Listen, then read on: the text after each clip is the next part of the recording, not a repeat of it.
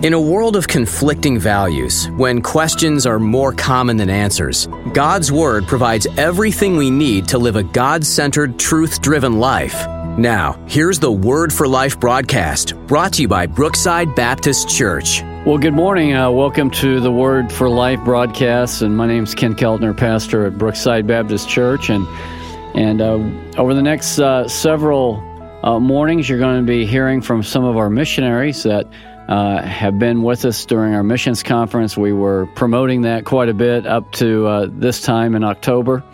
And so today I have Tim Chapman with me. Tim and his wife Cheryl and their children, teens actually now, Abby and Micah and Lauren have grown up there in Peru, and you've been there in Peru 16 years. And Tim, thank you for coming and joining us on the broadcast. Yeah, thank you, Pastor Ken. It's a privilege to be able to be with you today. Well, it's been great having you with us, and tell us a little bit, maybe about your background, where you grew up, and maybe how you came to know the Lord, and then we'll get into what's been going on in Peru and how God's been using you there. Yeah, for sure.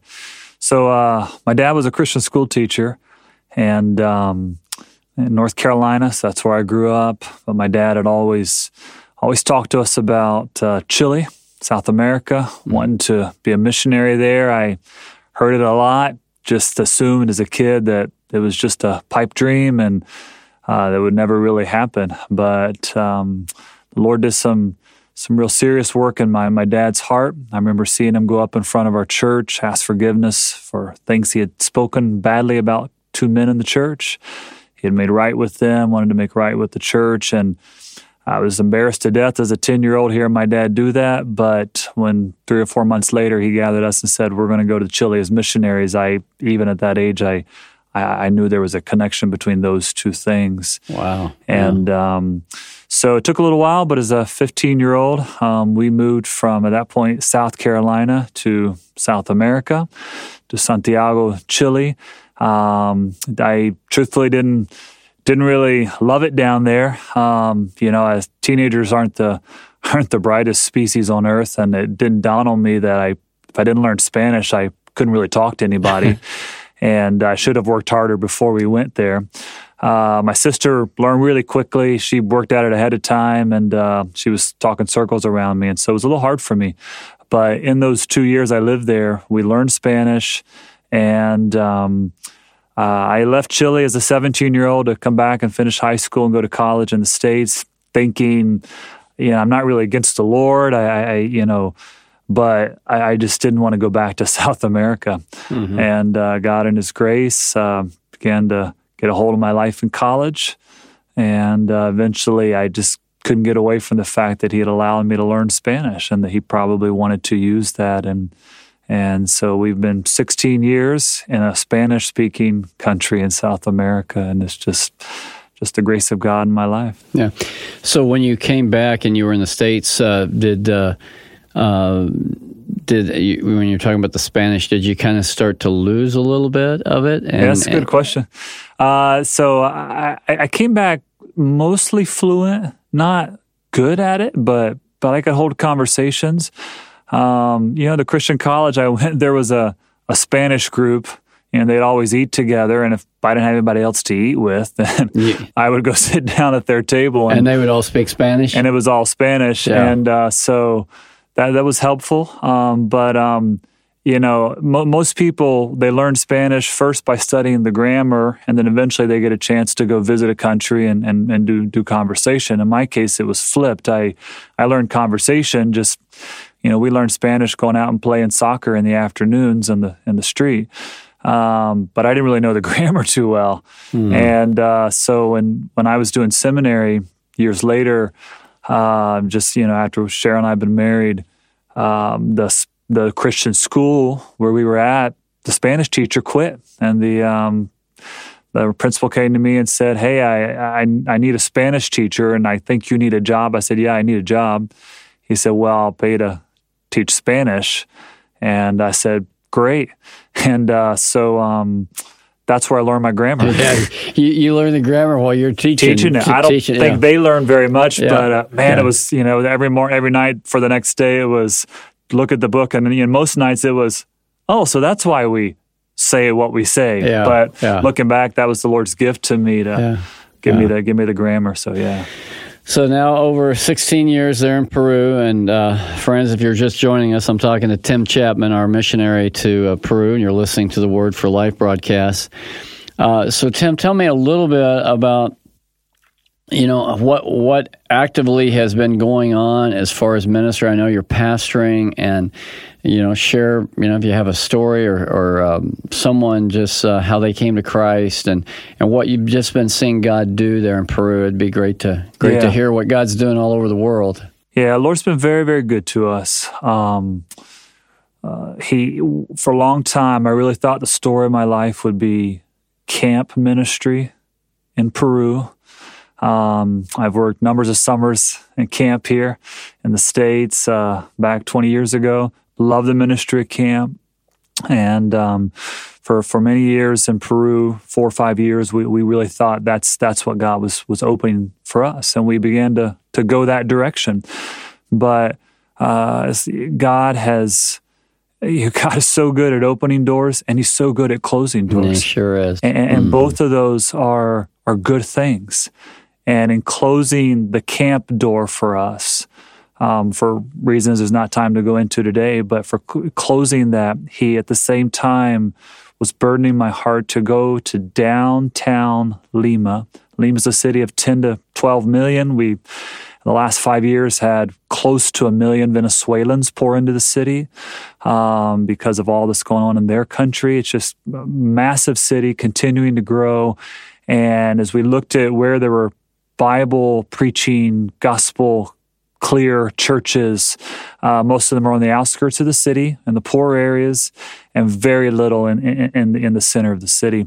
And so the Lord led us to go down there. I'd lived in that city at that point. This was 2015. I lived in the city for 9 years, and there were whole sections of the center city that I was very unfamiliar with. And we just began to walk the streets. When a group from Brookside came down in 2015, we had a little card made that said "a new church coming," and I had my cell phone number on it. We weren't real good at marketing yet, and we hit the streets, and that was the beginning. And 6 years later, we don't have a building. We're not really looking to get a building yet. We've got over 200 people that gather on Sundays, and I look at what the Lord's done.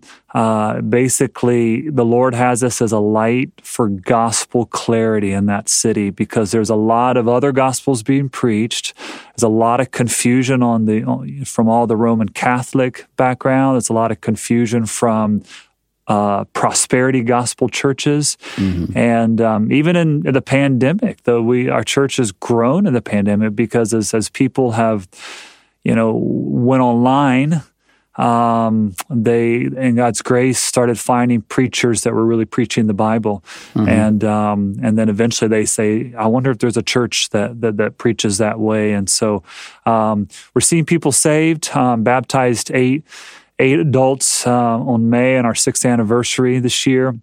By far, the majority of those saved in the last 6 months to 2 to 3 years. Just God's doing some really neat things in people's lives. But a lot of our growth in the church has been people that have been saved, and our church is like a refuge for them, because they're getting fed, and the fellowship is Christ-centered. And so we're training future pastors with a pastoral intern program. One of those joined our staff. There's 3 of us now leading as pastors in the church. We have another pastoral intern, and just excited to see where God will lead him. God's raising up some young men in the church that we think will probably enter the pastoral intern program soon. That's awesome. And just really grateful. So God's doing some good things. And so it sounds like you have several first-generation Christians there too, which that always really is like a shot in the arm to the church, to see new Christians and see how you're having to train and equip them.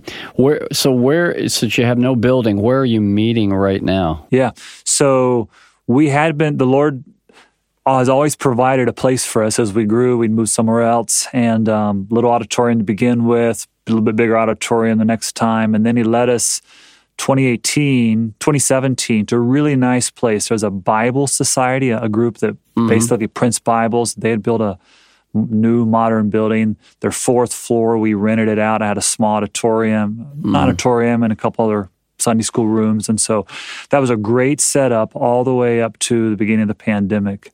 And then we went 8 months, could not meet physically as a church. Yeah. We gathered again for 2 months.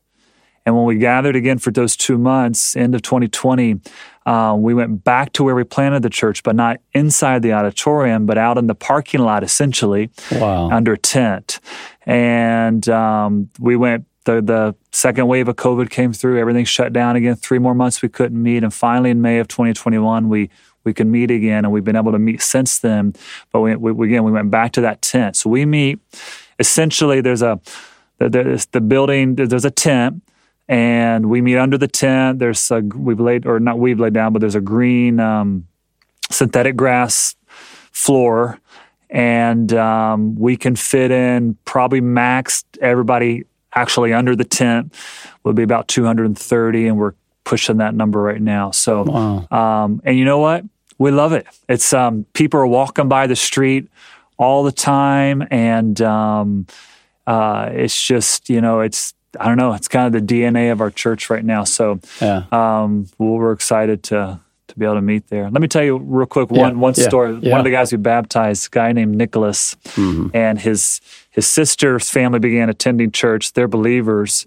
And Nicholas came we did a couples banquet, and the sister signed him up. Her brother Nicholas and his wife, and so I met him that day. He kept coming, began to meet the small group at our house. We travel a long ways to get there. There was no small group close to where he lives, and started coming to my house, and God saved him. He's a big guy. There's not too many big Peruvian guys, and he's tall and big. And just to watch how God has clarified the gospel for him, and he's burdened that his wife gets saved. His wife comes, but she's not saved yet.